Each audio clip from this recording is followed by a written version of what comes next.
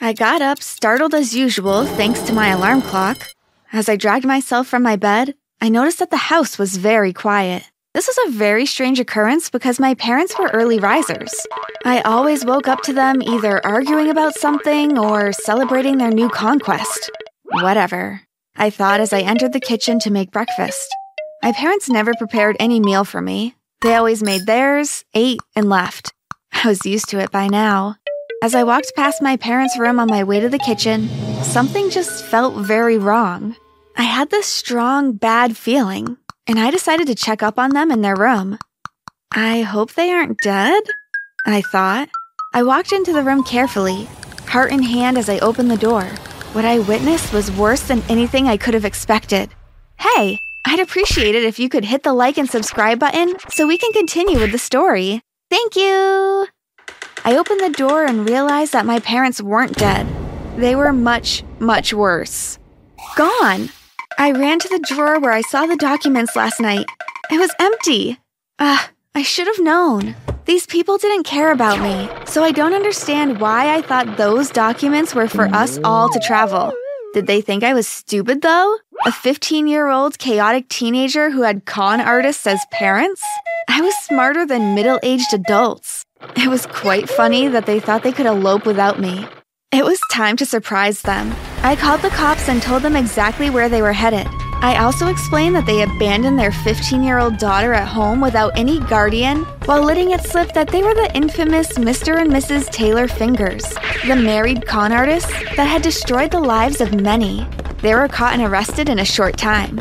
However, before the cops could come and save the stranded 15-year-old Aurora Fingers, I dug up my savings from its hidden spot in the garden and escaped to another village. There, I cut and dyed my hair, changing my identity forever. This was the beginning of my con journey, and my plan was to excel at it unlike my parents. My parents had been conning and scamming people since they were little. As a matter of fact, they met during one such heist and fell in love with each other, subsequently getting married. The funny thing was that, despite their years of experience in the con industry, we always remained lower middle class, always making just enough to survive. I thought it was pathetic. My parents taught me exactly who I shouldn't be. Over the years, I took on different names, identities, and individualities, and I was successful at my craft. Even the government respected me because they just couldn't understand how I did it. I became rich quickly, but I was always on the run. I didn't mind it, though. I enjoyed the thrill of making cops think they had me, then disappearing like I never existed in the first place. It was exhilarating. As time went by, I got everything money could buy, but I still searched desperately for one thing: love. I'd been with different people in the past, but none of them truly loved me. They were either with me for my beauty or my money, fame or status. I always left them high, broken, dry anyway. Since they couldn't give me what I wanted and were simply using me, why couldn't I use them too? It had been 10 years since I got my parents locked up, ran away from my village, and began my con journey, and I was already drowning in wealth, even though I was only 25. I was getting tired of the game, and it seemed like it was time to settle down. One day, while relaxing on my yacht, my parents contacted me. Apparently, their jail time of 10 years was up, and they needed a place to stay.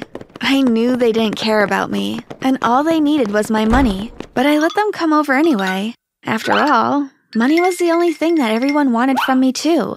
They were amazed at my riches and kept walking around my mansion, staring in disbelief. I informed them that I had a con gig for them, and they would be set up for life after completing the gig. Our victim was a politician who stole people's pension money.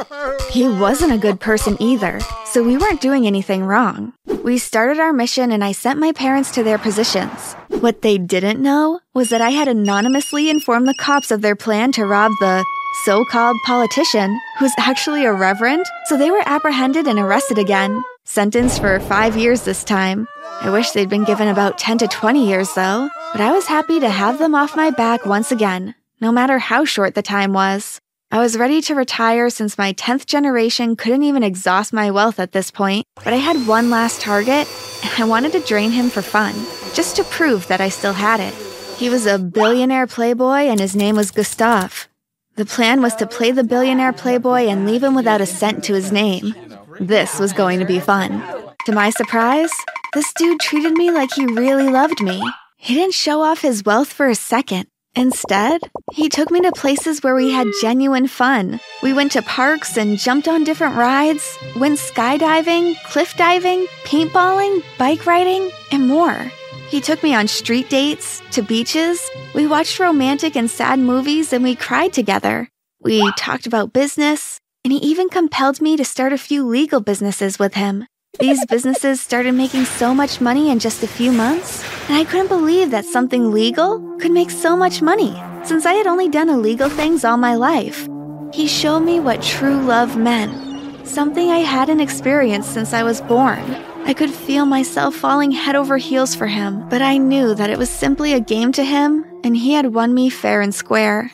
Being in love with him, I couldn't con him anymore, mostly because I didn't need the extra money anyway. And I couldn't bear seeing him penniless, knowing the good things he was doing with his money, like building orphanages, shelters, helping internationally displaced people, and more amazing stuff. I decided to quietly ghost him, disappearing from his life completely and making sure there was no way he could ever contact me again. Despite the fact that I ghosted him, I secretly watched his every move, because I was already obsessed with him. I watched him cry, drink, search frantically for me, and become absolutely miserable over my disappearance. I knew he loved me too, but how could I be sure? What if it was all an act? He was famous for using girls and messing them up, and I was experienced with pretending to be in love, right down to pretending to be miserable after a breakup or ghosting experience. I rolled in my bed and cried because I realized that I couldn't even experience true love, because I would always doubt its originality. Despite this, I never stopped watching Gustav. I started behaving like one of his obsessed, creepy fans. One day, he was lounging in a pool when some men tried to drown him. I immediately ran to his rescue and beat up the whole team of 15 men without breaking a sweat. Gustav was happy to see me, but also surprised and confused. Why did you leave me? Did I do something wrong? Where have you been? How did you know I was in trouble? Wait a minute, have you been watching me? How can you fight like that? You defeated 15 heavily built men in a couple of minutes without even breaking a sweat. I couldn't do that if I tried, and I have martial arts training. Who are you really, Julia? Are you some sort of criminal or something? Easy, boy. You'll know everything in due time. By the way, my name isn't really Julia. It's Aurora. Aurora Fingers. He stared at me in confusion as I led him to my hotel room. On the way, though, he suddenly remembered that he needed to take a drug, and it was at home. I was worried about his home's safety, considering the fact that he was just attacked, but he convinced me to go back with him. Being a love-struck idiot, I immediately did, without noticing all the bright red flags right in front of me. Once we got home, he demanded that I tell him the whole truth. According to him, he went completely mad when I left, wondering what he had done wrong for me to disappear like that, so it was only fair for me to tell him everything. Having watched his every move, I believed everything he said. It did seem like he had almost gone completely mad as a result of my disappearance. What I didn't know, however, was that this was all an elaborate scheme to get me to spill the beans. And I naively did exactly that.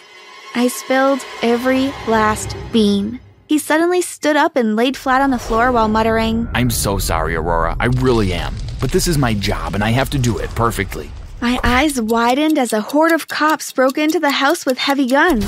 Right in the middle of the crowd was Agent Stilltime. He had been on my case for the entirety of my con journey and could never get a lead until now. Well, Aurora Fingers, my Jane Doe for a decade.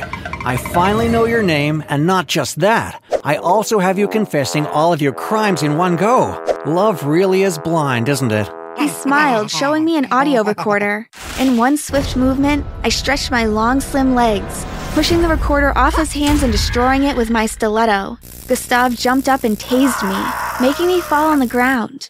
I stared at him with hurt and disappointment. The fact that you destroyed the tape doesn't matter. We still have a few backups of your confession. I smirked while looking straight into his eyes. I knew he was lying. Whatever. Well, we all heard you confess, including your lover boy here, and we're happy to stand against you in trial. Isn't that right, Detective? Right. Gustav muttered. Detective? I wondered aloud. Oh, surprised? Well, lover boy here isn't your actual target, Aurora. He flashed me a winning grin. Your parents gave us some information about your next target, so we informed him and got him to hide while our head detective here impersonated him, acting for months on end, pretending to love and miss you. Surprised to encounter a better actor than you?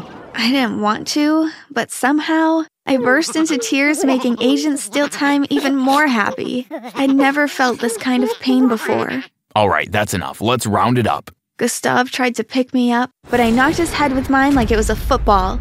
I was used to pain and fighting, so it didn't hurt one bit, but the sheer force made him fall back and scream in pain. Ah! I jumped on him and beat him up badly while whispering, "I loved you. I was ready to die for you." The cops dragged me off him, but he stopped them from hitting me. He came close to me, looked me straight in the eyes, and coldly said, I know. before walking off. I tried to jump on him again, but they used the taser on me once again and I became weak. I was locked in an old and shaky prison while they waited for the transfer trucks to come and take me. I felt they underrated my skills, though, because this prison was so easy to break out of. In a week, I made friends with people who had the extra skills that I needed. We put our plan in motion and broke out of the prison. To our surprise, they had expected this, so we were caught immediately and put in solitary confinement for another week. After that, I was set to be transferred to an underground prison where I'd be tortured by my enemies and people I had stolen from for the rest of my life. I was knocked out and loaded into the truck. I woke up in the moving armored truck and immediately noticed a tattoo on one of the guards' hands. I recognized it as Gustav's tattoo and wondered what he was doing there.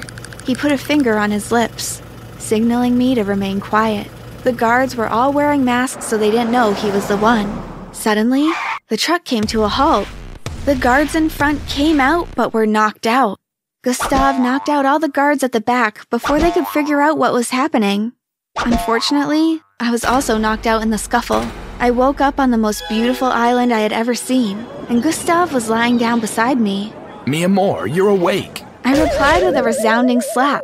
I was in prison for 2 weeks. I know, I'm sorry. Please, forgive me, my love. Gustav explained that his twin brother was actually the billionaire playboy I targeted, and that was why I couldn't differentiate them. His mission was to get me arrested, but he couldn't go through with everything because he had fallen madly in love with me. He was going to give up his former life and career to live on this hidden island with me, but on one condition. What is it?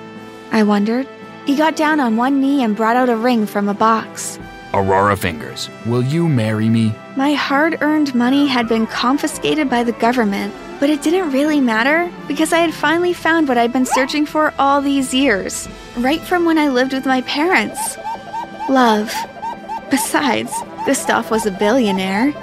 Yes, I'll marry you, Gustav. Great, but my name isn't really Gustav. That's my brother's name. I'm Alejandro. I threw a pillow at my new fiancé, and he hugged me tight.